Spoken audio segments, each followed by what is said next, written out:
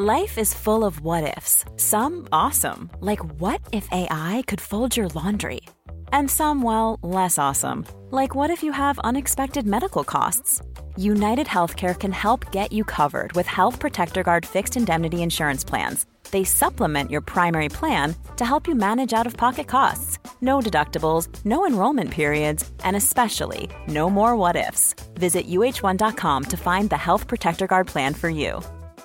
Many of us have those stubborn pounds that seem impossible to lose, no matter how good we eat or how hard we work out. My solution is PlushCare.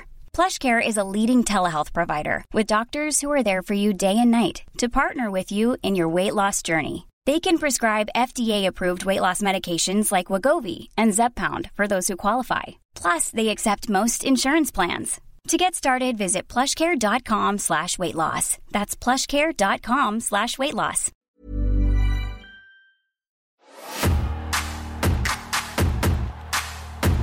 It's wrapped up like it's auditioning for the role of the Mummy. And he's like, well, whereabouts is the pain? Come on to the rock show. Come on to the people's show. Come on to the premiere show. SmackDown. It's the 24th of February in the year of our Lord 2000. Oasis, Go Let It Out. The only song Noel liked after claiming we never should have made Standing on the Shoulder of Giants. The song written all about a cat stood next to a patio door.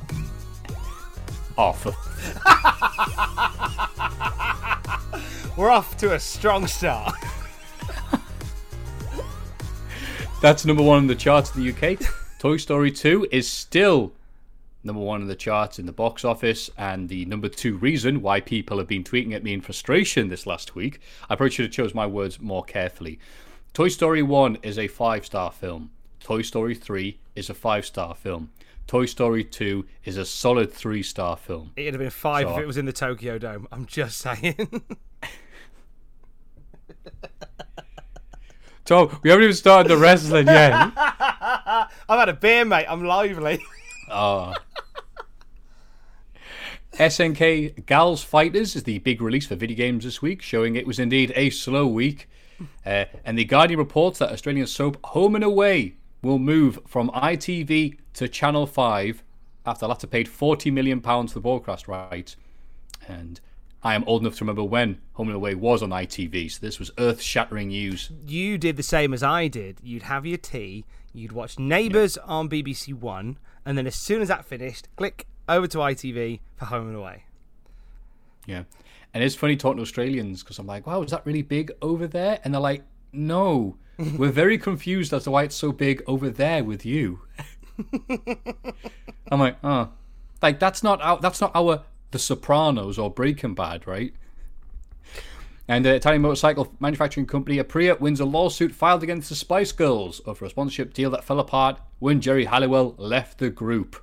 Ooh. Rather like the Radicals leaving WCW. Oh, nice. That would be the best WCW thing, wouldn't it? Damn it, we were just about to get the WCW NASCAR settled out. We've got the Revolution here, we've got Benoit on the front, we've got Guerrero on the wheels, and Shane Douglas on the back. Well, he could stay. John, anyway, at this point, so I would say do the Radicals as the Spice Girls, but we're very aware that one Radical is has quite a lot of scrutiny to his name, rightly so. So it's probably best that we just we acknowledge that it was an idea in my head and we move along with our day. Scary Benoit.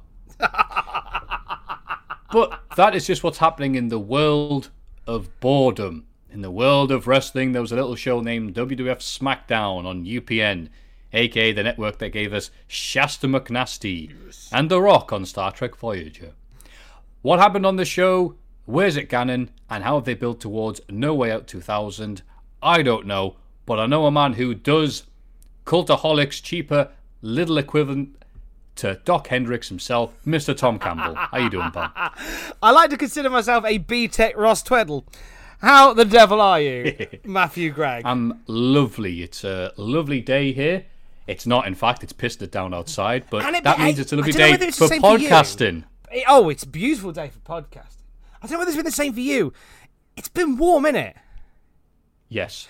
And where we live, I feel like we are getting the heat from apartments and accommodations around us, because we haven't had the heating on or anything for the last few days, and we are just boiling in this house. The dilemma that we have is that we have a Juliet veranda, and we also have a stupid cat. And every time, like on 2 occasions where we've opened the Juliet veranda out, there's these little gaps either side of the veranda, where, you know, it's just as an architectural design type thing. And every time Pablo has walked up to the veranda, had a little sniff around, and then gone, "Ooh, what's through this gap?" and nearly died. So we've kind of had to come to the agreement that maybe we just don't open the veranda doors when Pablo's around, because he would quite happily do a Mick Foley Hell in a Cell type moment. He's tried twice, and I've had to save him last minute on both occasions. Oh, I know. It would be a right cramp on our day if we have to peel Pablo off the floor. So, hoping it doesn't come to that. He just hasn't quite grasped that the gaps around the veranda on the balcony aren't for walking through. He hasn't quite grasped it. And I don't know whether he ever will. Well, I think he might have to find out the hard way, and I don't really want him to find out the hard way. God, well, maybe stop playing Toy Story 2 and the cat won't be having these thoughts. Leave off Toy Story 2. I know. Sorry. I was like an angry tweet. Have you really been getting hate for it? Well, 2 people going, "What? Why do you hate Toy Story 2?" And I'm like, look, here's a story. One time, this is when I'm here's the Toy Story. Ago. Nice. Thanks, mate. My mate said, like, "Oh, we're going to be doing a Toy Story marathon. Do you want to join in?" I went, "Absolutely. I hope you got tissues ready." And he goes, "Whoa, what do you mean?" He goes, "Well, which versions are you watching?" Yeah. Christ. He goes, "Because I'm going to tear up a Toy Story 3. He went, "Ha." He went, "No, really." And yeah, Toy Story 1 is just an amazing film. It still holds up. I can probably watch it now and still go, "God, this is good." Toy Story 2 came along and it's like Toy Story 2, the pursuit of a franchise. And then Toy Story 3 came out, and then that is... I saw that on a plane for the first time. That's the first time I saw it. And I'd been told by people, "Watch out." And I went, "Oh, whatever." And I had to hold my hand over my face because I was tearing up. Oh. You know, and then... because I had that moment. I mean, you either had one or you didn't as a kid, when you basically have to go, I can't be playing with toys anymore, and you have to just give them away. And it's that moment. But oh yeah, my action pursuit Batman that I haven't seen for 20 years. Yeah, does it make you suddenly feel a bit more sentience towards toys? It does. No, for Christ's sake, there's toys. It's the memory. It's the memory. It's nostalgia playing of realizing, like, oh, it's time for me to, the red basket I have and get rid of them. So anyway, we're all watching it, and obviously it's 3 films, so it's kind of long. So by the time Toy Story 3 ended, my mates turned the lights on because it had gotten dark, and me, my other mate, were all trying our eyes. And you know what? Okay, Toy Story 1 makes me feel something. Toy Story 3 makes me tear up. Toy Story 2, it's just good. It's not bad. It's just a film. It's all right. It's better than Cars 2. So Cars 2 came and lowered the standard considerably. So I'm not saying it's that bad. But anyway, what are your thoughts on Toy Story 2? I love that you've had to explain away like your hatred for Toy Story 2, and just as you finally put it to bed, you go, "Yeah, Toy Story 2 is all right." Cars 2, though, is bollocks. It's like, oh no! So this week, a whole week of people going, "Why don't you like Cars 2, Matthew?" Dude, there's no way I'm going to get people going, Cars and Cars 2 are good. There's no way. They're the people going, "Hey, you leave Joey Abs alone." We are going through at the moment, me and the good lady, and we've considered turning it into a podcast. The Disney sequels. I saw you tweet about that. Not Toy Story 2. Oh, I mean, Pixar, whatever. Yeah, not the good ones. Not the kayfabe ones like Rescuers Down Under. The straight-to-video ones. Mm-hmm. Your Return to Jafars. Your Mulan 2s. I was going to say, Return to Jafar, I liked as a kid because my brother got it for Christmas and I didn't even know it existed. I'm like, there's an Aladdin 2? So you watch it thinking, this is great, and then you're like, oh, it's not, is it? It's For a start, the animation quality dips considerably. Oh, just a bit. You're right. What's his name? Voice of Homer Simpson replaces Robin basically Williams. the entire male cast of The Simpsons as the genie. I think Dan Calasanta busts out every possible voice he can do. And replacing Robin Williams with Dan Calasanta is like having Shawn Michaels being replaced with Savio Vega at No Way Out 98, quite frankly, because he's very good at Homer Simpson, but then you see him in everything else, be it Earthworm Jim or Aladdin, and realise, oh, that's the only voice he can do. Right, I see. How'd you pronounce his surname again? Simpson. Thank you. We also watched... but wait a minute, I'm going to say this. Aladdin 3. That's pretty decent. Oh, the King of Thieves. I think it's King or Prince of Thieves. It's about his dad. Now, I remember that being decent, but I don't know if it's decent by comparison to Aladdin 2 or the standard things. But I like the idea of you going and seeing the crap ones. There's some diamonds in the rough, so to speak. So what were we going to say, Tom? There's so many. Like there's a sequel to Cinderella. I believe there's 3. It goes up to 3 with Cinderella. Like you'd have thought Cinderella was like a fait accompli. Like it was just a complete work, nothing to add to it. No. Au contraire, mon frère. There is a Cinderella movie where, and I feel like I have to go into Alvarez mode for this. There is a Cinderella movie where one of the ugly sisters goes back in time. Back to in when? time to stop Cinderella meeting her husband. Meeting Prince Charming. Impression. Prince literally Charming goes back in time. If you didn't hear me the first time, I'll say it a second and third time. Prince Charming. A Cinderella movie that deals with time travel. Charming. They're great. They're great. Vinny in the background going, well, you know, Disney wanted to make money. It's the kid's fault for buying it. They gotta make Prince money. Charming. Oh, and then there's... we will get into SmackDown. Okay. There is also... there's nothing on at the minute now of wrestling. People listen to every minute of this. There's also the Lion Guard, which, if you've seen The Lion King 2, Simba's Pride, Simba has a daughter, and then for the Lion Guard, oh, by the way, Simba also has a son, but didn't mention it at all in The Lion King 2. Well, if you were born of incest, you wouldn't want people talking about you. Just saying. I didn't think much of Lion King 2. I know people who like Lion King 2, and I've seen it. Andy Dick is in it. So that's already a negative star going for it. I don't think it's good. But I know people who like Lion King. Is it 3.5 or 1.5? Lion King 1.5 is excellent. It's kind of like it's Timon and Pumbaa filling in the gaps between sort of like Lion King 1 and 2, and like their involvement. That was a good idea. I loved it. That was beautifully done. Lion King 2 was awful. Pocahontas 2. You know John Smith, the love interest from Pocahontas? Yeah. He dies in the first 90 seconds of the film. I was going to say, that's pretty much... And it's never referenced again. Like Johnny Cage in Mortal Kombat Annihilation. Exactly!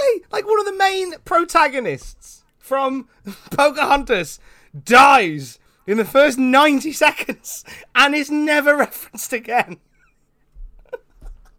So, to bring it back to wrestling, like Volta at Survivor Series 2019. Yes, exactly like Volta. There you go. I'm throwing a bone to the viewers seconds. There. Right, don't worry. There'll be a timestamp on the podcast where the wrestling talk starts. So if you want to avoid this, you can... Mess with them, Tom, and do it right at the start. They click it, and all you hear is Toy Story 2. Mate, by the time they've got to this point, they'll have gone, oh, is there? Let me check. It won't be there.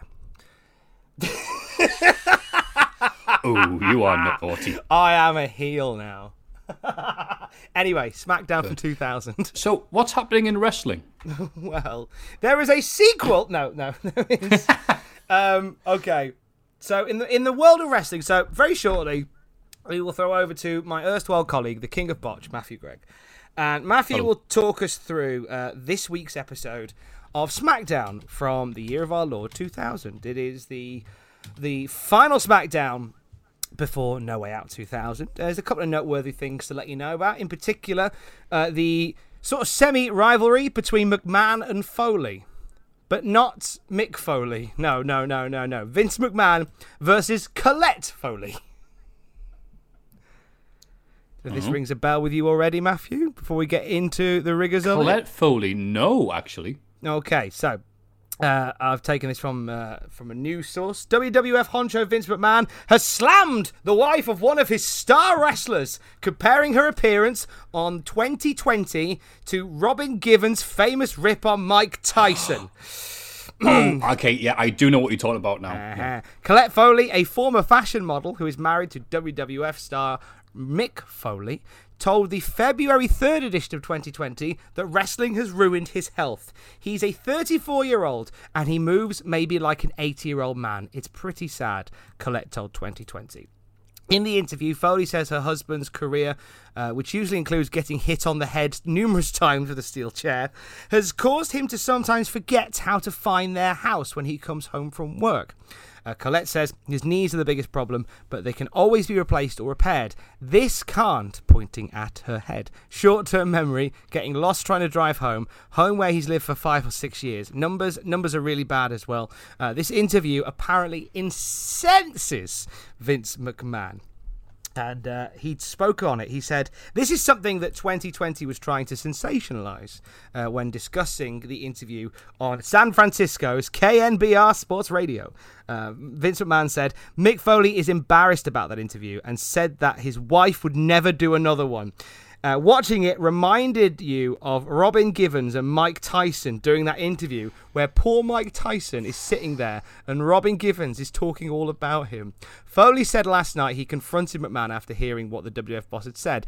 We had a nice talk as gentlemen, says Vince, about the San Francisco interview. The main concern I had was that I did not appreciate any comparison between my wife and Robin Givens, he said. She is certainly no money-hungry manipulator.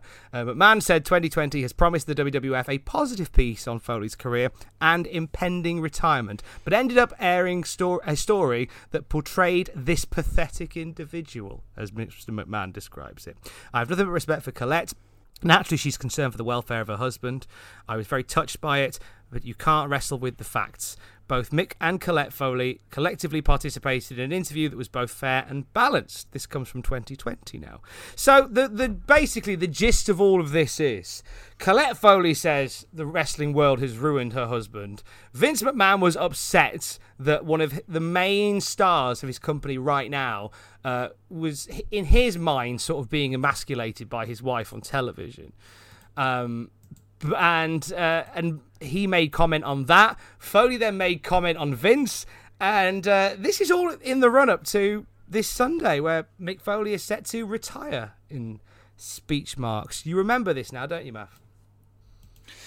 I remember him commenting on it in his book, which one I think he commented on a bunch of them because I just read Countdown to Lockdown the other night, which is a quick read if you skip all the non-wrestling bits that Foley thinks are nice. But I'm sorry, Foley, I love you, but Jesus, it's put a not glass eye to sleep, some of them. It's a bit like a Disney sequel, isn't it?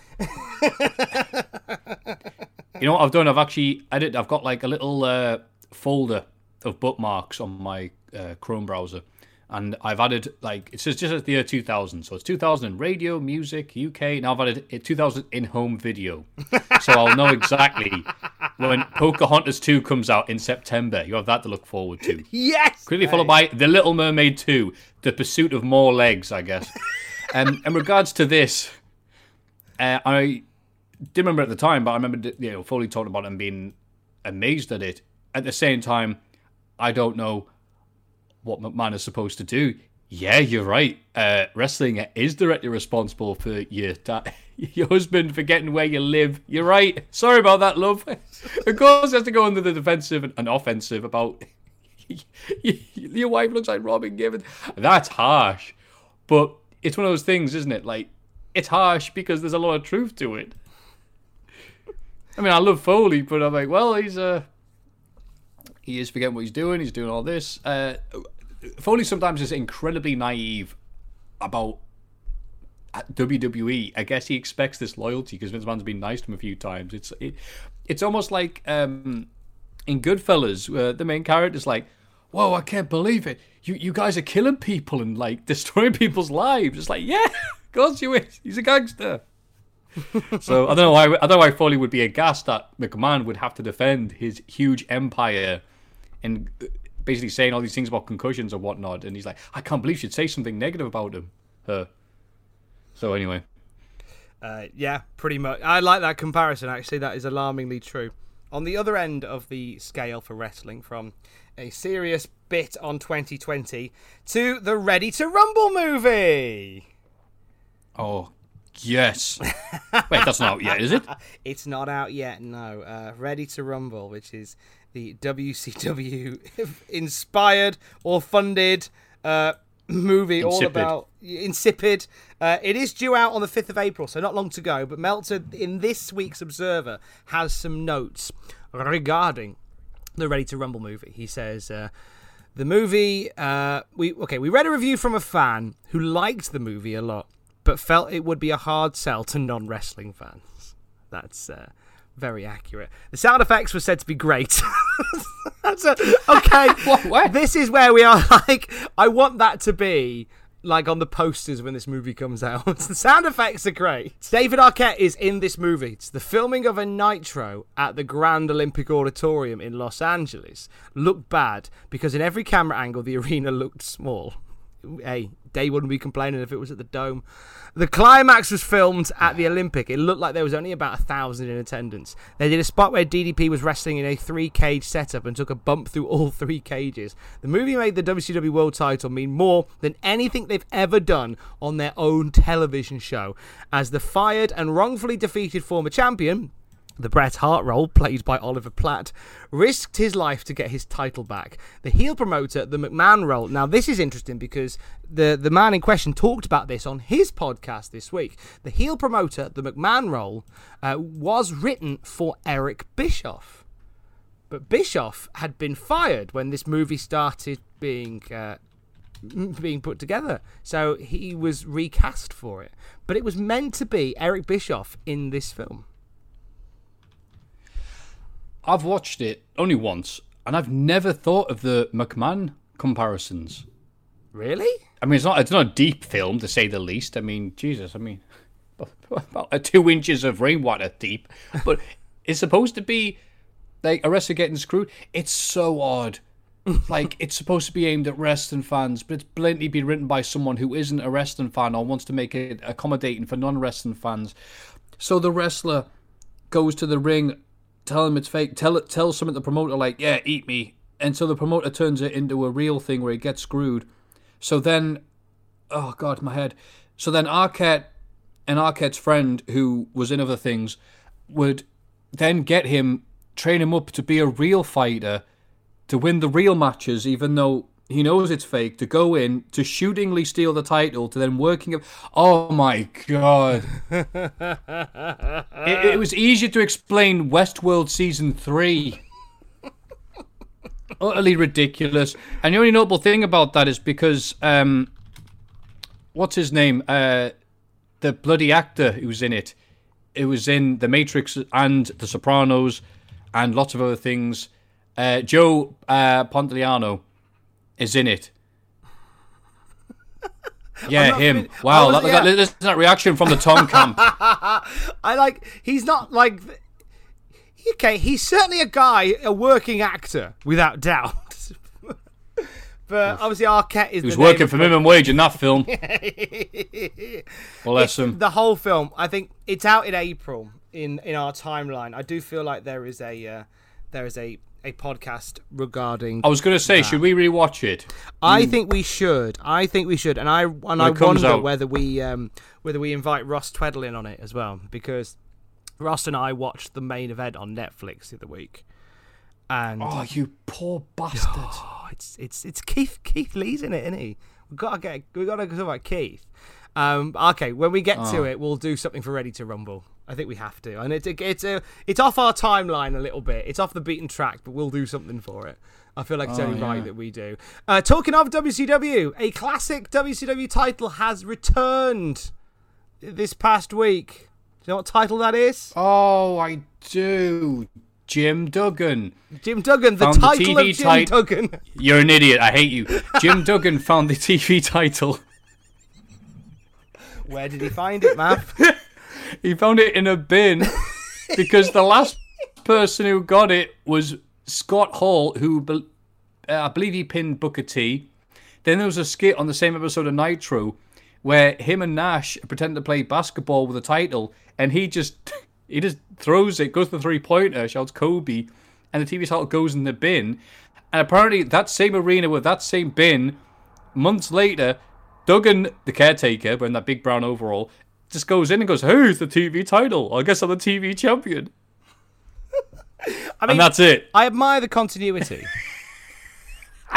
The one thing that WCW no one emptied the bins.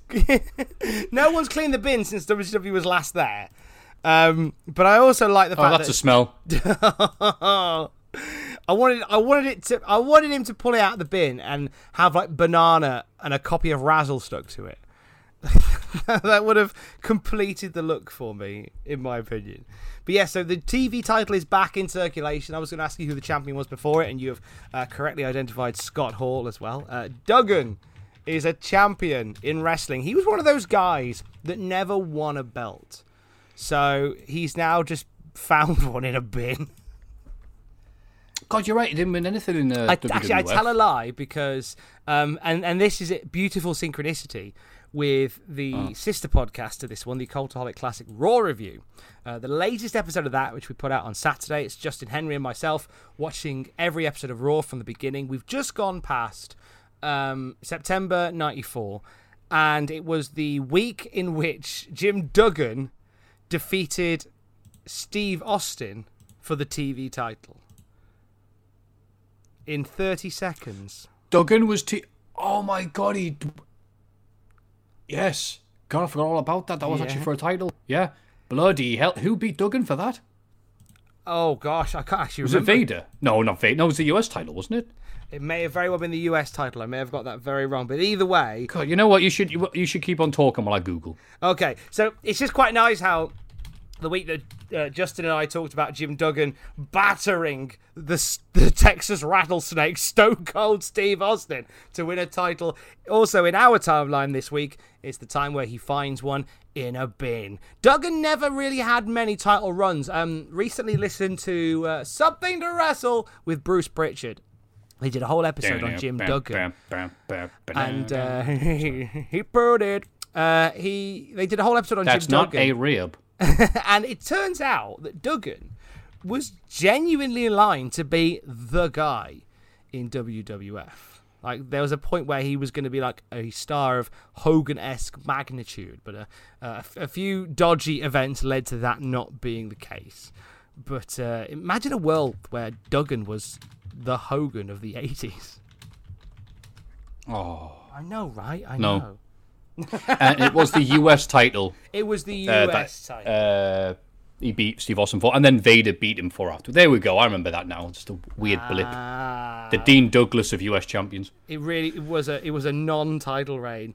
Staying with Dub C Dub. Hogan's been on the Man Cow show again. Somebody stop this guy doing PR appearances. Hogan saying his match with Lex Luger would turn the company around. He has a match coming up with Luger at this point. He says that nobody under the age of 40 on the WCW roster has any credibility in wrestling. He also said that Perry Saturn has never drawn a dime. And he said the reason WCW is having problems is because of the writing of Vince Russo. I'd like to remind you at this point that Hulk Hogan works for WCW. And every chance he gets in front of a live mic on a radio show, he is slating the company. Like, just running it into the ground. And I know people will draw comparisons like with, obviously, Colette Foley talking this week as well. But it's not like Colette is finding people with live mics on radio shows and destroying the WWF at every opportunity. I feel like this is Hogan's new hobby. Like, when some people would start part-time wrestling, they maybe take up fishing or Twitch streaming in this day and age. I feel like Hogan's hobby is going onto radio shows and running down the company.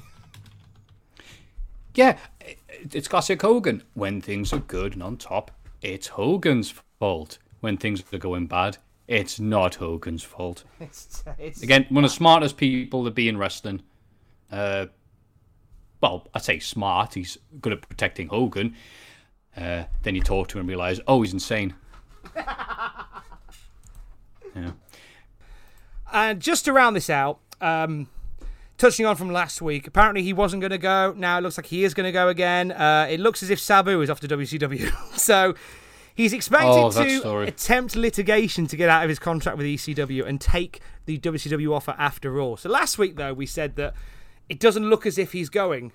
And now WCW are sort of getting cold feet about him because there's been so many contractual issues between Sabu and ECW. It looks as if the wheels might be turning on this again.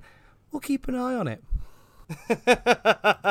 There's nothing more to add to that. I like the idea of Sabu. I got my lawyer litigation. Sabu, you say that you're able to leave your contract. What do you say? And he just doesn't say anything. He just points up.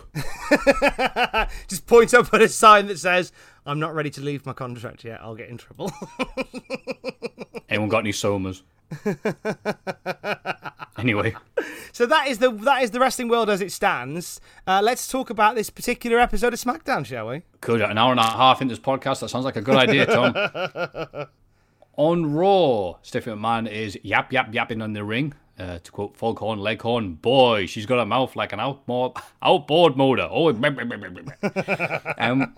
we get the famous moment that everyone who saw it will remember it for years, where Rock comes out to mock Triple H. I am the game. This was I'm monumental. going to talk for 20 minutes and say nothing at all. Sadly, Rock was off his estimations of Triple H continuously coming out every week and talking to him and saying nothing by about 6 months. But anyway, brawling ensues. It's basically a big mix-up this week. And eventually Cactus Jack launches a big pull thing on wheels into the DX Express as it beeps out the building in reverse. Widdy woo, widdy wee. This is their second DX Express. But do they have a I was going to say, we'll get onto that. We'll get onto that one. That was a different one because it was red, but the one on this episode is the proper one again. But anyway, as I said before, and I'll say it again, widdy woo, widdy wee. We're in Nashville, Tennessee. Widdy woo, widdy wee, we're in Nashville, Tennessee. To quote a famous country singer. And we're 3 days from No Way Out 2000. The crowd is so hot, we're going to start with Hardcore Champion Test. Yes. Oh, what better way to start a show with a guy who's not booked on the pay-per-view? And we cut backstage to the Hollies arguing as Hardcore is mad. I put in brackets, no change there. And now Crash is challenging for the Hardcore title because Hardcore is in his name. Crash says, yeah, well, I'm about to prove I'm more hardcore than you ever will be. And then he pushes him gently and he trips over a bag. And Crash just leaves. And Crash proves he's hardcore by wearing a WWF Attitude shirt. And crowd shows their support by shouting Elroy. And there's even a lovely sign with a picture of the Jetsons character on it in the crowd. So that's really taken off thanks to Jericho. Crash gets a bin dumped over him. And it's a real one. We're in the crowd. And I can't fathom how wrestlers can take that. It's a real bin with real rubbish. And there's not even the idea of a TV title falling out. Yeah. I'm all right with wrestlers blading their heads off. I'm all right with them diving off 30-foot ladders and landing on their pelvis. But seeing a wrestler with a just-eaten Coke getting dumped on him makes me sick. It's nice to start strong with Test, though. Did you notice that... I don't know whether it was just me. I feel like Tony Chimmel was redubbed for the intro. Did you notice that? Because he was very quiet. Yes. And then you cut to the ring and he's still talking, even though he stopped talking. There was a lot of overdubbing to begin because I imagine the crowd started off hot and then they went, and then they all went quiet. Oh, it's Test. They thought they need to normalise it because the crowd is so hot and then Test has come out and everyone's gone, oh yeah, I forgot about him. It's funny how, like, normally when somebody becomes a champion, like that belt sort of elevates them, but for some reason, like Test becoming a champion, he's pulled that belt into the abyss with him, which is very impressive. Because I kind of went, oh, he's the hardcore champion, isn't he? I forgot. He had that one great match with Gangrel, with the powerbomb on the piano. That was a good match, actually, where Luna got powerbombed on the piano. That was very good. Yeah, she powerbombed so hard that she then was never seen again, so thanks, Test. And Crash Holly is able to overcome smelling of rubbish, I guess. Do you ever get that thing where you hear, like, you even see a warm bin and you know that smell? That's just me. Are we finding out a little bit about your backstory here? Like, the smell of a warm bin. Smells like victory. Anyway, smells like home. Crash of the Dump is able to come back Crash of the Dump! John! No! John! Crash of the Dump. I'll leave that with you. Elroy Jetson in a tip. Surrounded by unsold copies of The Emperor's New Groove 2. Crash uses the fire extinguisher to put out Test's heat, but in fairness, that could be put out with his strong gust of air. And he follows with a very nifty Frankensteiner off the apron, but his pal, Hardcore Holly, shows up to scowl from yonder. I don't know why I've typed it that way. It's a lot of scowling from Holly this week. He's unhappy for some reason. Crash Holly tries running up some steps, but Test batters him with a chair to the mug. And Test is confused as to how Crash didn't get a broken nose off that, seeing as any time Test does an Irish whip, that happens to him. Test then tries he has a very delicate nose, does our boy Test, which is probably why he doesn't like wrestling Crash Holly. That's right. Some boxers have a glass chin. Test has a glass nose. Test tries to dump Crash onto two set of chairs, but Crash avoids every attempt and vaults to the outside onto Test, with his cousin HGH Holly showing up to hit Crash with a chair. But he ducks and he nails Test instead, so Crash pins him to win the title. Hardcore then immediately acts like he meant to do it and congratulates his cousin in a funny bit. And I'm sure absolutely nothing would come of this inauspicious moment and pointless title change, Tom. I think you're right. I don't think this is the dawning of an era for the Hardcore Championship at all. I think this is just a standard title change. Now we can't be silly buggers about this. This is the birth of something. This is the birth of an era for this title that will resonate 20 years later. Think on that. Yeah, it absolutely will. Yes, I'm excited to talk all about it. Which, yes, is a different one on Raw. It is a different DX Express this week, isn't it? It is, yes. The other one was red. This one is the one they used on SmackDown. Maybe there's a SmackDown DX Express. Maybe there's a Raw one. We may never know. Stephanie and Triple H talk to DX and the Radicals, or all huddled, that's hard to say, together on the bus like they're on tour. They are all crammed into that bus. It looks uncomfortable. It looks like some kind of monster, or one of those music documentaries they do about life on the road. And the lineup tonight is Billy Gunn getting Bubba Ray Dudley, Benoit getting Kane, and DX getting Too Cool. So it's strangers on a bus with everyone dealing with each of those problems. That sounds to me like it should be a Netflix series. For the people that brought you comedians in cars getting coffee, and strangers on buses dealing with other people's problems. Big Show comes to the ring, and he still doesn't understand why people are booing him. He supported and liked The Rock, but The Rock insulted him and called him a big jabroni.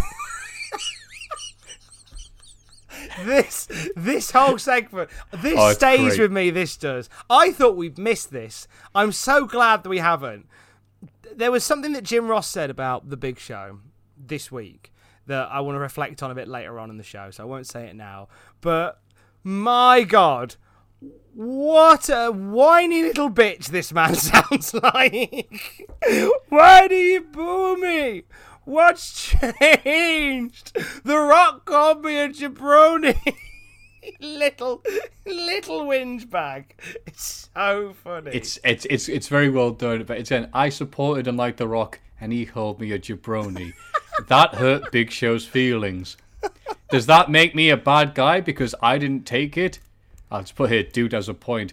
Plus, Big Show did everything Triple H told him to do, and he didn't get the rematch he was promised. Does that make him a bad guy? Also, Big Show won the Rumble. And look, guys in the crowd, now stop talking to each other. Guys, listen. Look, I did win the Rumble. Here's the footage. And he shows it once, and you think, all right, Big Show did nothing wrong.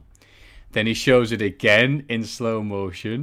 And then he shows it again in even slow motion. And the crowd is booing him, even though he's in the right. It's so good. I thought this was the best Big Show's looked in ages, because he's supposed to be a big whiny bitch, but I'm not saying it's subtle, but it's not really hammered on the head until he keeps on showing. No, look, guys.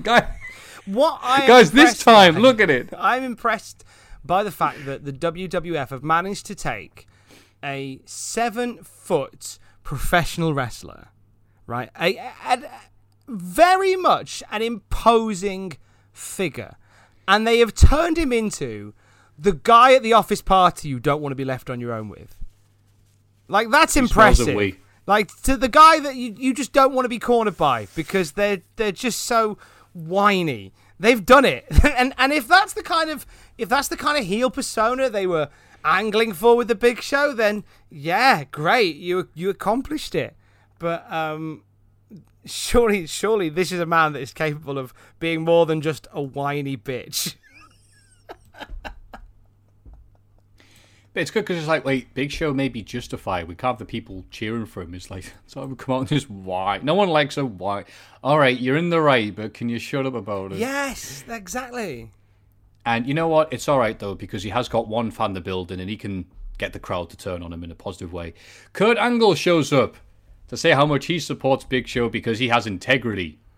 And then Chris Jericho comes down to run down Kirk Angel and says, wow, Kirk, your promo was so bad it made even the Big Show seem entertaining. And he says, I've got an eye for you.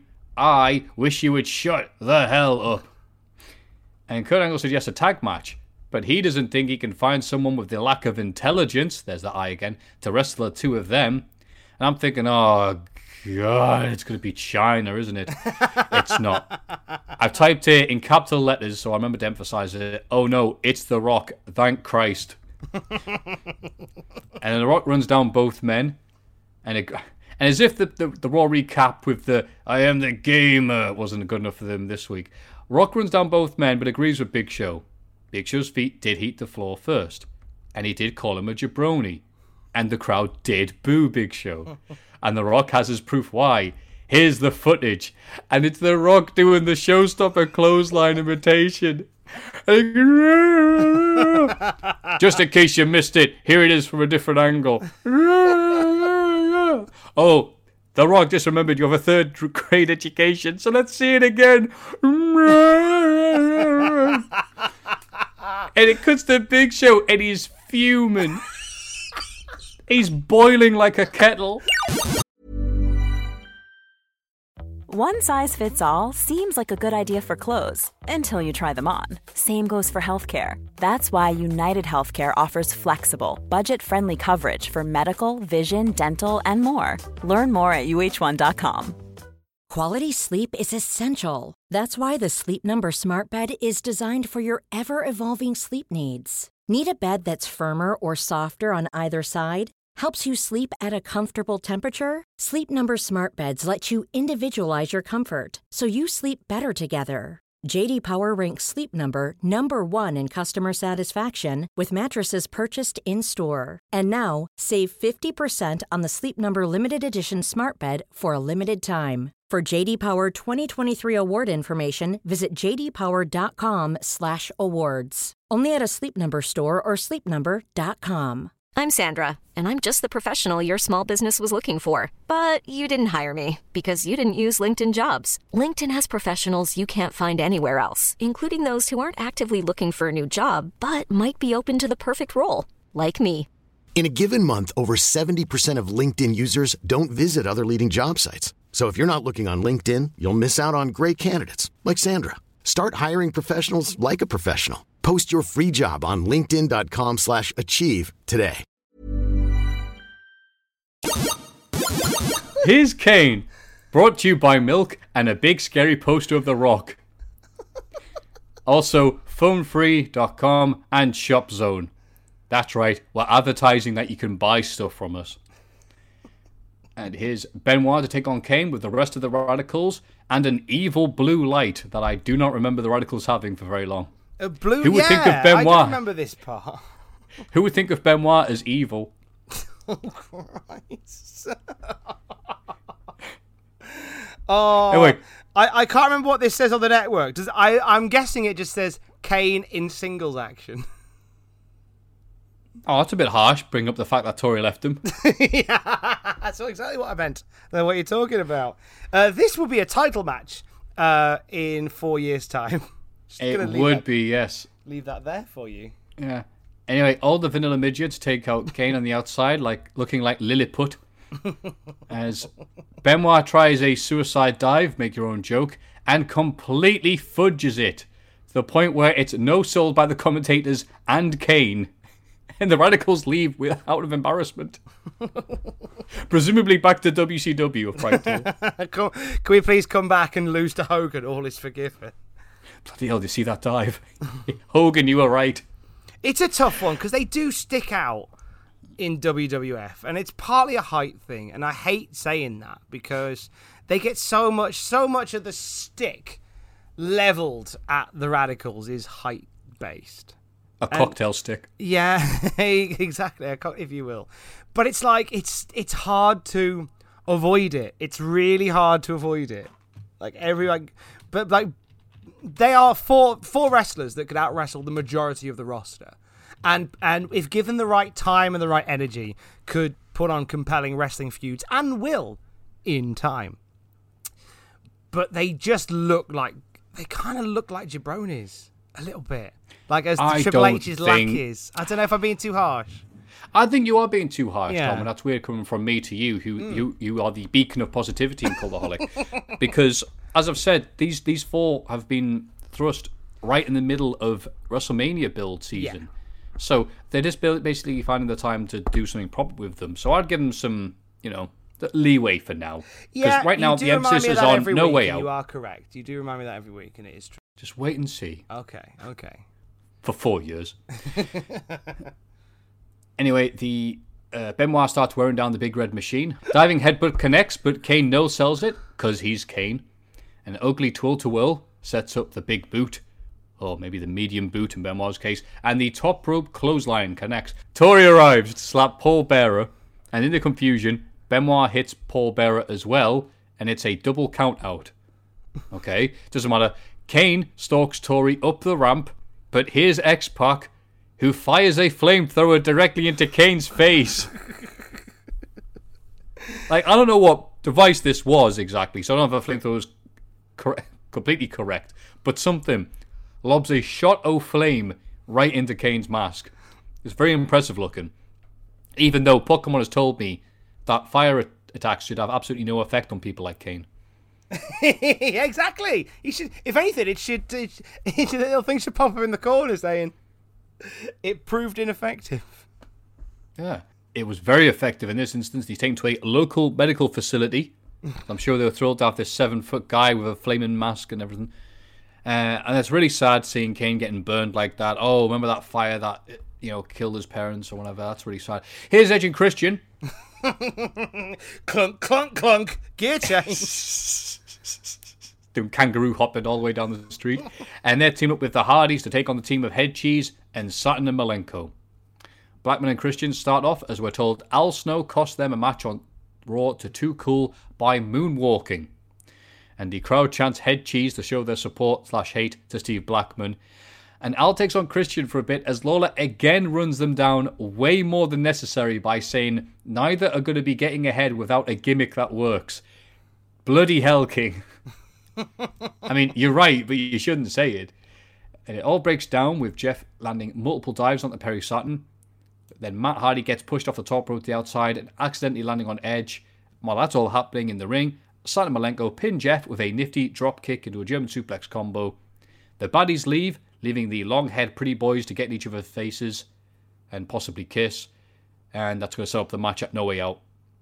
Any thoughts there, Tom? I'm excited for Edge and Christian versus the Hardys at No Way Out. I thought Malenko and Saturn as a tag team. I don't know, and I'm saying this. I've written this down. I've heard what you've said.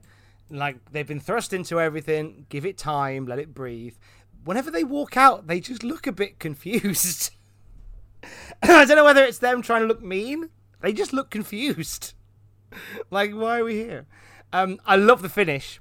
Malenko with the spinning heel kick into the Tiger Suplex was mwah, chef's kiss. Beautiful. Big fan of that. And I'm ready for Edge, Christian versus the Hardys with a little bit of extra spice to it at No Way Out, because we know where it'll lead eventually. Absolutely. I think Malenko always looked like that. Malenko wasn't coming to the ring going, yeah, put your hands up, or anything like that. It's Saturn who should be, wringing his hands more, or be like, yeah, ooh, I'll get you. I think if Saturn had more of like if Perry Saturn carried himself more in his WWF run with like, I feel like not like a mean streak. Maybe I do mean a mean streak. Yeah. Like he is in the ring. He is incredible, and I talked about this at length about 2 weeks ago on this podcast. Watching Perry Saturn wrestle, I think it was Grandmaster Sexay, and like, wow, yes. He's great. Like, he's got such explosive power moves. He does stuff off the top rope. He has got this innate aggression to him that in another lifetime would have made him a Brock Lesnar type figure. Don't even at me.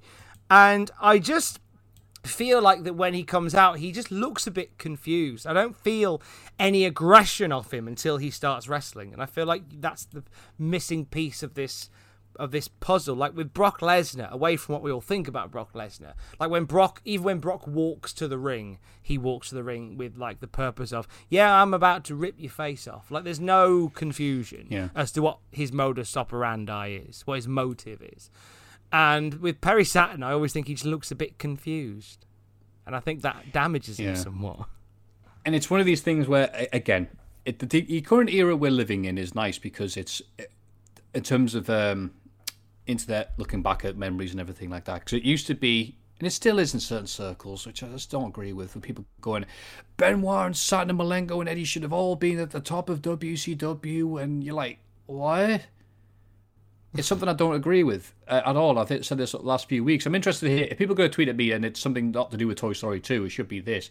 Because they didn't have that. They're not putting the effort in. I mean, Malenko obviously should have been the top because he was Mr. Work Rate and he was phenomenal at it. Loved it. But you're kidding yourselves if you're thinking Benoit had the aura. I think that's the way we're going for it. The aura. And ditto for Saturn as well. To be that main event dude because he's just walking down here. You're right, he just walks down the ring. It's just, well, I'm going to do all my talking in the ring.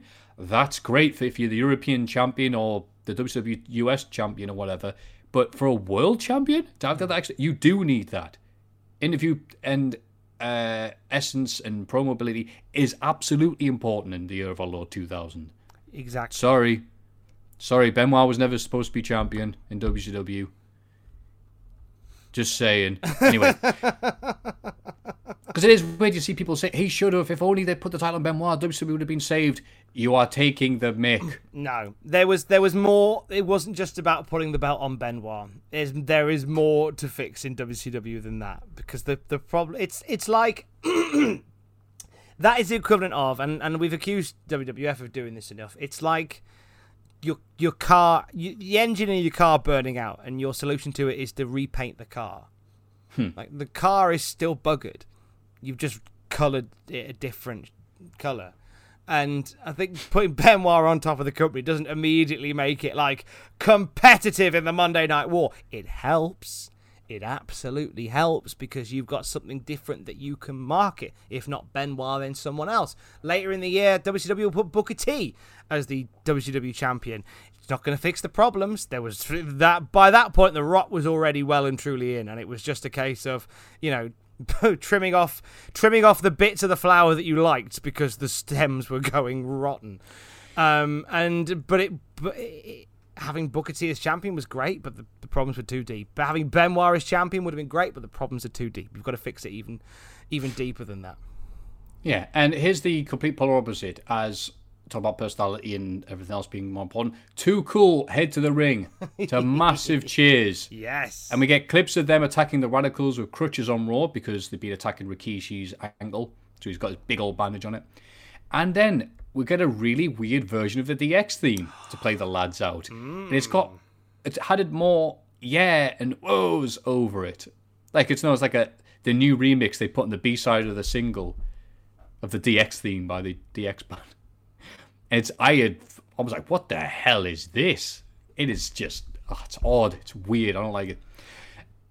It's a cheeky Grandmaster remix of the DX music. It's by Chris Warren. Remix. It's by Chris Warren still. Like, so this is still Chris Warren of the DX band, adjusting the music slightly. There is a bigger plan for the DX music that does involve a major music star, which is coming very soon. Oh, yes. Mm-hmm. The King of Rock, what? The King of Rock. Well, I love that theme so much. Yeah, more on that later. Oh. Grandmaster Sexay starts off and actually gets some offense on Triple H. Whoa. I know, right? Scotty comes in for more of the same, but the worm gets cut off with the martial arts kick of X-Pac. One-legged Rikishi takes out everyone, but Triple H choke blocks his bad ankle. And after getting worked over by X-Pac, Rikishi realizes, oh, it's only X-Pac, and starts no-selling, allowing Scotty to nail the worm on X-Pac as the crowd goes banana. My God, they're over. But Road Dogg causes a distraction, so while Rikishi tries to banzai drop X-Pac, Triple H chair shots him right in the arse and follows up with another ankle chair shot. Scotty Hotty saves Rikishi and brawls with Triple H, leaving Sexay to miss the top rope leg drop and take an X Factor for the win. And the Radicals are showing to be watching this match on a TV, and they try to emote, proving Kevin Nash was right. What are your thoughts, Tom, while I blow my nose again? Okay. I would like to hear from a medical expert, somebody in the field of medicine, because I'd like to know how wrapping gauze around a boot assists the recovery of an injured foot. Because we had a bit of what I call a 2004 Big Show classic here that I'd forgotten, because Rikishi's been injured leg from the Radicals. They've taped his boot. They've wrapped tape. Oh, I get it. I get the whole, if a wrestler is injured, they put tape around the injury to sell the fact they're injured, target for the heel, da-da-da-da-da-da. If it's an injured arm, I get it. You wrap the arm. If they've had the eye out, like John Moxley wearing an eye patch, I get it. An injured leg or an injured foot, we'll just wrap white tape around his boot. It serves no purpose other than to add a target for your enemies. Oh, on the two occasions that I know of where that happened, it just always made me laugh. It always broke my suspension of disbelief. I was going to say, you're clearly a fan of DDP in WCW. We always have he had his ribs taped so frequently that it's one of his alternate outfits on WCW Underground Revenge. Oh boy, they've included taped up ribs, DDP. It's like Bob Orton with the cast. It's basically that. Yes. D'Lo with the chest protector. All right, this segment leads us to one of the highlights of the episode. It's a very good episode, but after the break, we head backstage and Rikishi is getting his very heavily bandaged ankle looked at by a medical professional. Here's the quote. Doctor, what happened? Rikishi, they smashed it. Doctor, where's the pain? It's wrapped up like it's auditioning for the role of the Mummy. Like, it's Boris Karloff on an ankle, and it's like, well, whereabouts is the pain? Will poor Rikishi be ready for No Way Out? Or will he accidentally die at the hand of this doctor?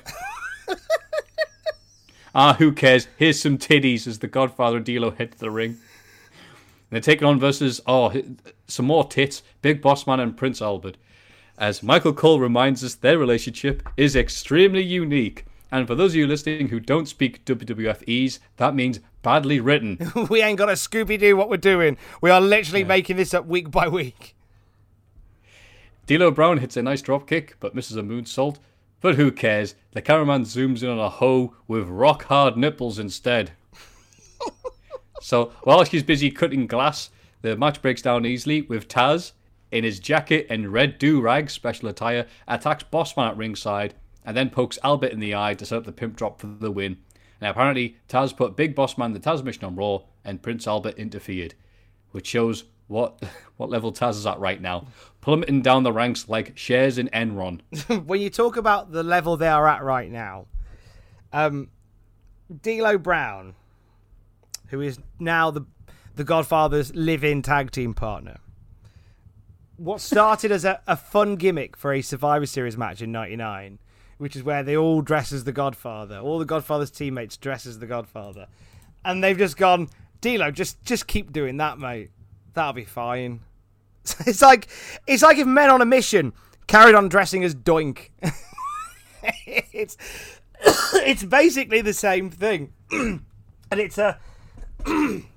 it's a real down step for D'Lo, I do believe. And it's been a rough time for D'Lo Brown.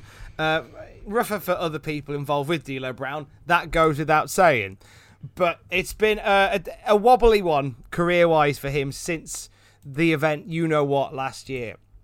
And I just feel a bit sad about it. I know why it's happening, and I get it. I just feel a bit sad about it. I feel like this guy could have been so much more, and I don't think we ever really... He doesn't really get beyond this point ever again. Oh, you have little faith. Just you wait until WrestleMania 2000 and one of the highlights of the show. Oh, Christ. If you love the word bitch, you'll love the Godfather D'Lo Brown at WrestleMania 2000. Oh, my days. That's still coming, isn't it? And where am I? In the ring now with Jim Ross to interview Cactus Jack. And cameraman cuts to a sign to show how over Cactus Jack is with the crowd by highlighting a sign that says Cactus Jack is a juggalo. That's the highest praise there is. Cactus Jack recites his accomplishments he's gotten throughout his career, the WF titles, the hardcore titles, the tag team titles, but admits his latest performances have lackluster. And even though the Rock and Sock made people laugh, Cactus Jack is not here to make people laugh. He talks about the Thriller from Manila and how good it was. When he was finally able to watch it himself and admit, look, it's a hell of a fight. But all he saw was Joe Frazier being unable to answer the final round. And that is what he's seeing in himself. He doesn't want to see himself ending his career sitting on a stool. So, he wanted to go all out to beat Triple H at the Rumble. He wasn't able to do that, so he wants to raise the stakes at No Way Out with the Hell in a Cell. Because you know, the last time that happened to Hell in a Cell, he got his ass kicked, but he left standing. The two greatest things he has in his life are his body and his word. And Cactus Jack flat out says he'll say on TV, in front of millions, that this will be his very last match as an active performer. And to everyone who cheered a 22-year-old kid who dove off the apron, thanks a lot. To the crowd that cheered him when he won the WF title for the first time, thanks a lot. To everyone who bought his book, hey, thanks a lot. Mick Foley will go down swinging, or he will not go down at all. What a money line. What a phenomenal promo. Let's ignore the bit where he says that that's going to be his last match. Leave him alone. He's got Robin Givens at home waiting for him. It's fine. What a promo. It is an incredible trip to promo land by Cactus Jack here. And nobody's finer when... And I was always fascinated to read in Mick Foley's books when he talked about the aforementioned promo land and how that was where he went to when he needed to talk. He went and found, and I learned a lot from it as well. When you're talking about stuff and you wanna get the feelings from there, you dig into part of you that makes you feel a certain emotion and you tap into that. And he was always great at that. And this, you feel like he really taps into that part of his emotion. And we have to kind of address it. At this point in time, this Sunday coming, in this timeline, in the year of our Lord 2000, this was going to be Mankind wrapping up. And at this point, from what I remember from his book, and hopefully I'm remembering correctly, at this point, he was under the impression that this was going to be his last match. So everything he said at this point, he meant it. And because he was gonna knock it on the head after Sunday. And drift into maybe like a non-wrestling role, but certainly wrap up being a full-time wrestler. And it kind of didn't end up happening the way that I don't think he went out the way he wanted to go out. But we'll talk on that as we get a little bit closer to it. But this, at this point, was meant to be his final stand, really. It was. And the only thing better than Foley's promo is Stephanie McMahon coming out. And oh my God, is she on form here. Mm-hmm. She goes, "Oh, you had a dream, did you, Foley? I also had a dream. But that dream was shattered when Cactus Jack broke her brand new bus. You did $5,000 worth of damage, but you'll pay for that bus at No Way Out. Oh, and by the way, I have a warrant for your arrest." And here come the po-po. Cactus Jack is handcuffed and led away, and Triple H comes out to gloat because he's such a gloater. Backstage, Cactus Jack is giving the police some stick. "You let robbers go free by being put in a cage for vandalising a bus." I can't tell if that line was supposed to be ironic or not. I think it was meant to be. It's still illegal. Okay. I don't want to see sarcastic Cactus. Coachman breaks up this segment to let us know that Kane is still hurt, but that mask helped him. "Well, thanks, Coach. Cheers, pal." Thanks for coming, Coach. Nice to see you. Cheers, mate. Hair. Yeah, thanks. Triple H gets the keys from the police, and they just go, "Here you go, Triple H," and leave him. And Stephanie teases Mick Foley with pizza. And Triple H goes to poke him with a stick. Hopefully this leads to something, because they picked up that in-ring promo, and this is just getting a bit silly. So they paid off the cops. That's what we'll come to that in a minute. Don't worry. Pardon? It all makes sense in the end. Blah blah blah. But never mind that, because there's there's a lot of stuff on these shows. It's a busy show, isn't it? So much. Yeah. Billy Gunn is here to wrestle Bubba Ray Dudley in a match that'll become important. I'll get to that. Devon interferes repeatedly, but Billy sees him off to absolutely no reaction.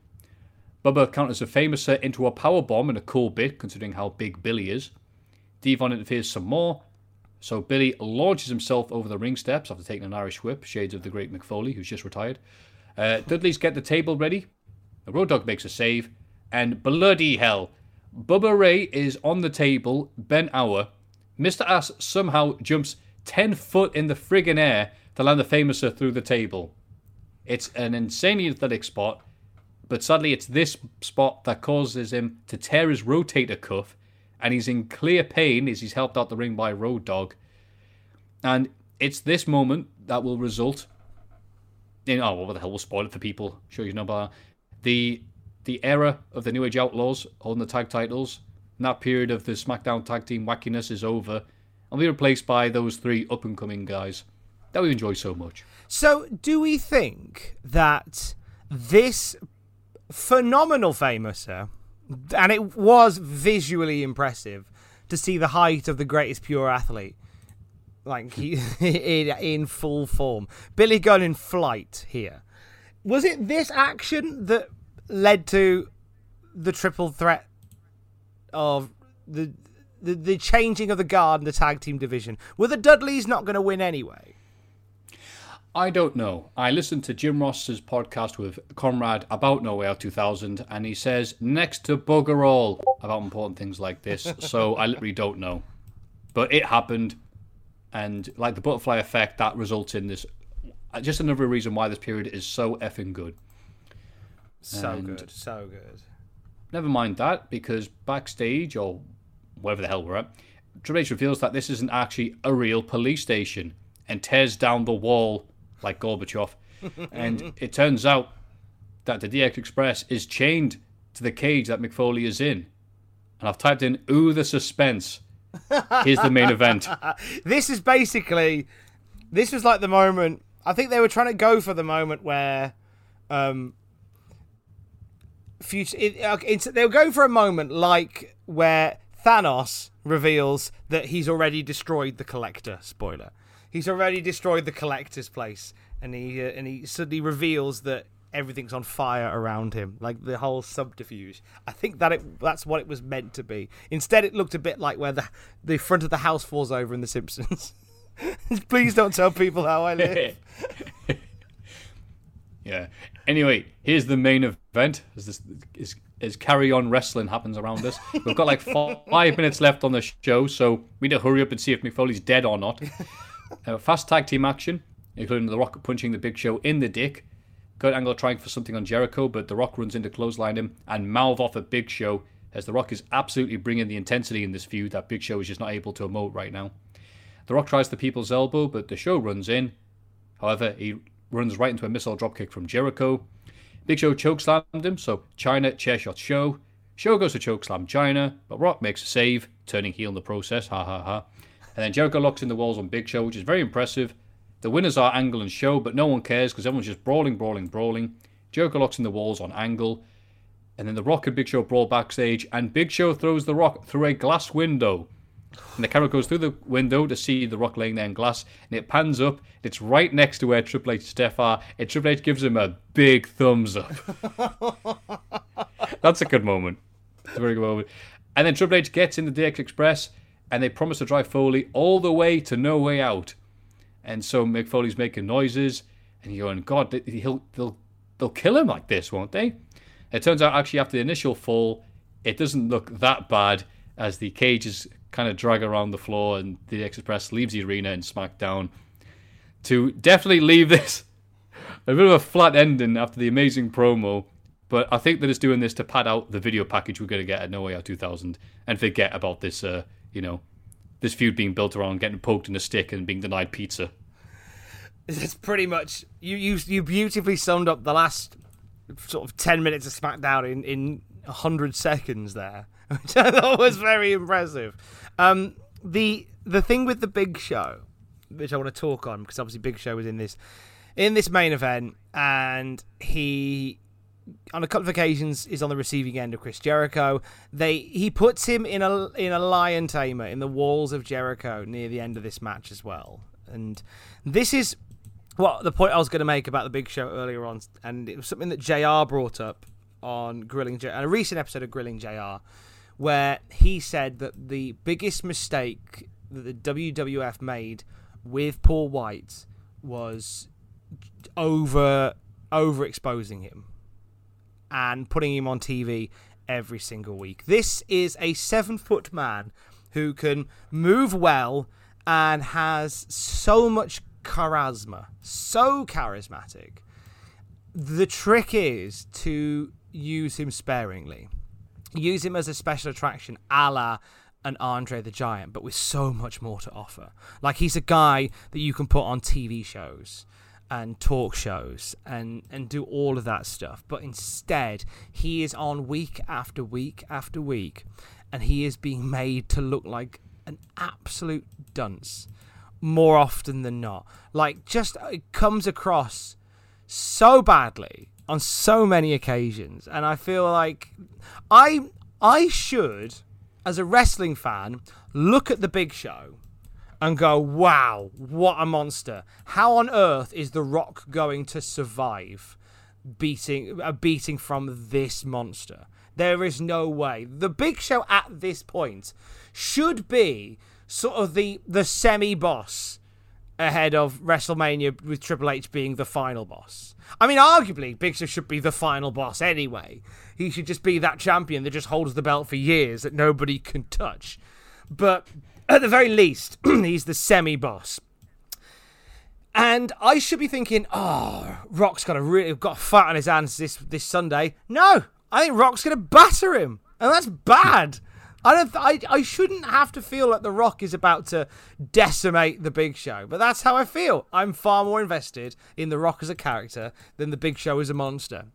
And that was the big failing that WWF had with the Big Show. They were so excited to get their hands on this charismatic 7-footer that they just wanted to use him all the time, and they burned him out. And then we like, think about this. This Big Show we're seeing now, my rant's nearly done. This Big Show we're seeing now, less than a year since he debuted. Less than. And he's already done so much nothing. And he's been so watered down and so browbeaten to the point where you might as well do Rock Bulldog again. You might as well do Rock Gangrel. You might as well do Rock Val Venus. There is nothing that feels special about the Big Show.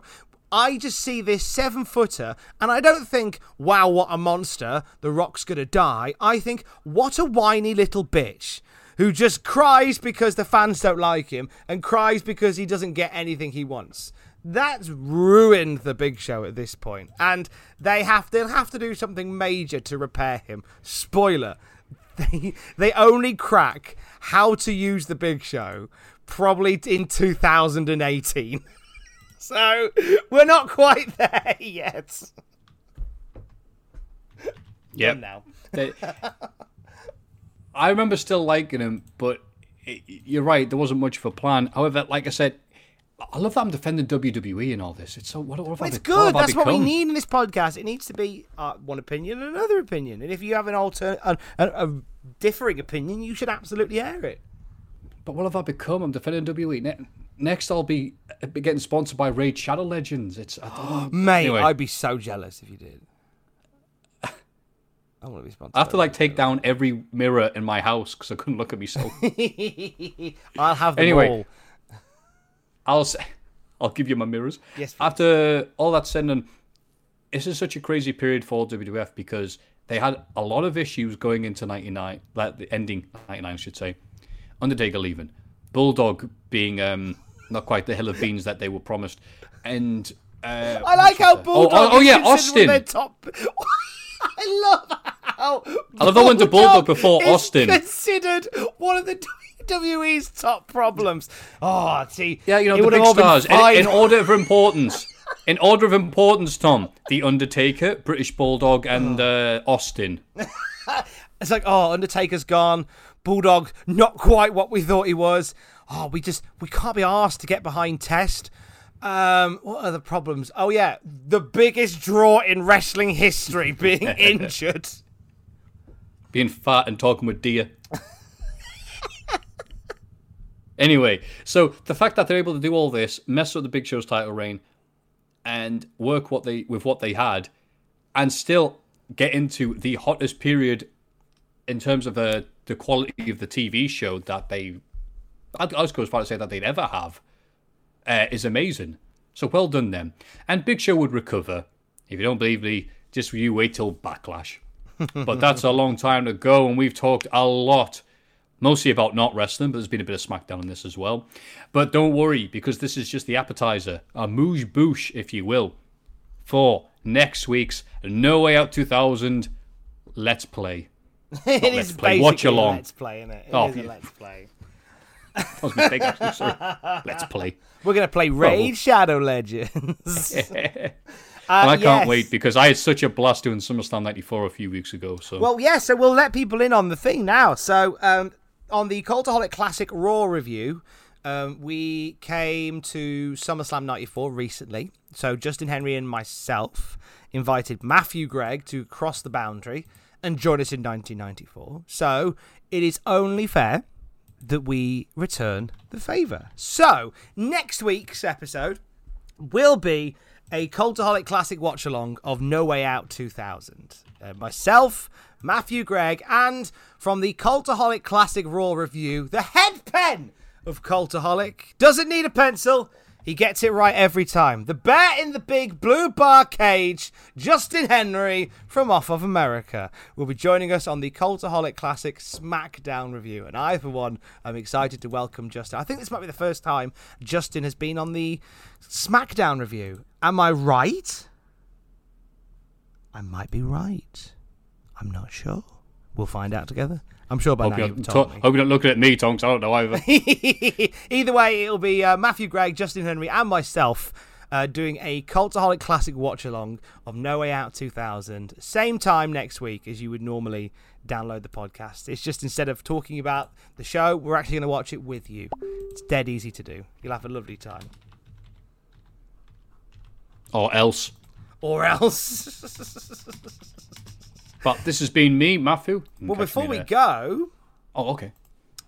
We need to do our thing, which is, what did you remember from this past week's episode of SmackDown? So we look back, because obviously Matthew and myself both lived through these once already. So what did you remember from this episode of SmackDown?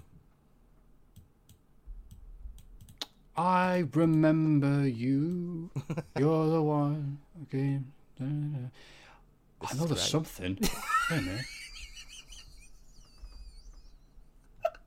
Oh, of course. I had to pick between the two Rock moments. It has to be The Rock's showstopper. Let's see it one more time. I mean, I was howling when I was rewatching this, just to refresh my memory. Go, oh yeah, he did do that. I remembered the Cactus Jack promo and how brilliant it was, and how concise and how precise it was, how eloquent it was, how emotional it was. It was a wonderful trip to promo land. We'll talk about it another time, but I loved it. It was brilliant. Great promo by Cactus Jack / Mick Foley heading into Sunday. What did you forget from this episode, Matthew? The DX 2000 theme.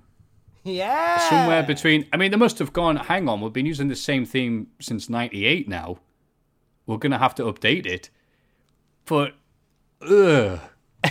see if I can find it, like, DX theme 2000. It sounded like you sang it then. Degeneration X. Yeah.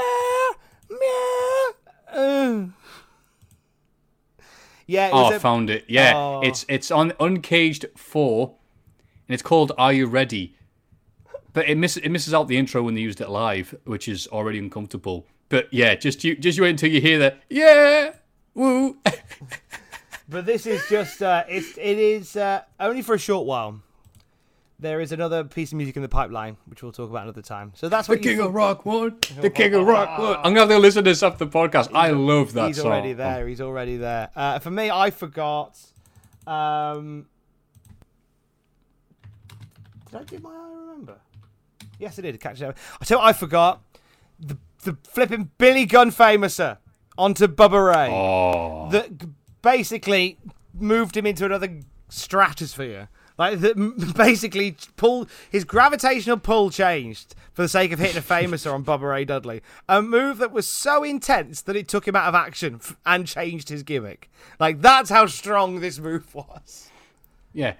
Billy Gunn appearing in Super Mario Galaxy, jumping 10 foot in the friggin' air to hit this move.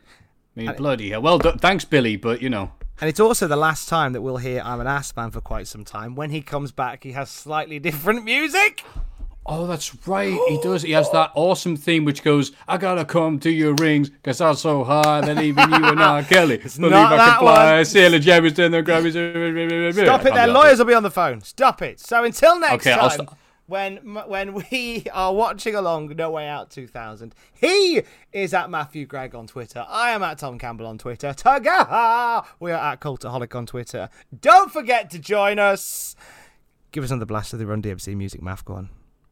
The King of Rock, who? That be my hobby, your job. And when I come and bring the ruckus, suckers, stuck in the Dodge. The King of Rock, what? That be my hobby, your job. And when I come and bring the ruckus, suckers, stuck in the Dodge.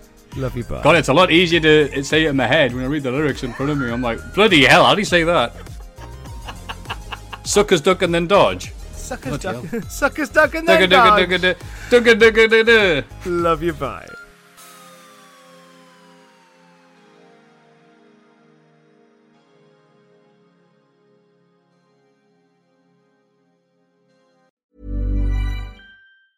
Ever catch yourself eating the same flavorless dinner 3 days in a row? Dreaming of something better? Well, HelloFresh is your guilt-free dream come true, baby. It's me, Keke Palmer. Let's wake up those taste buds with hot, juicy pecan-crusted chicken or garlic butter shrimp scampi. Hello Fresh. Stop dreaming of all the delicious possibilities and dig in at HelloFresh.com. Let's get this dinner party started. Hi, I'm Daniel, founder of Pretty Litter. Cats and cat owners deserve better than any old-fashioned litter. That's why I teamed up with scientists and veterinarians to create Pretty Litter. Its innovative crystal formula has superior odor control and weighs up to 80% less than clay litter. Pretty Litter even monitors health by changing colors to help detect early signs of potential illness. It's the world's smartest kitty litter.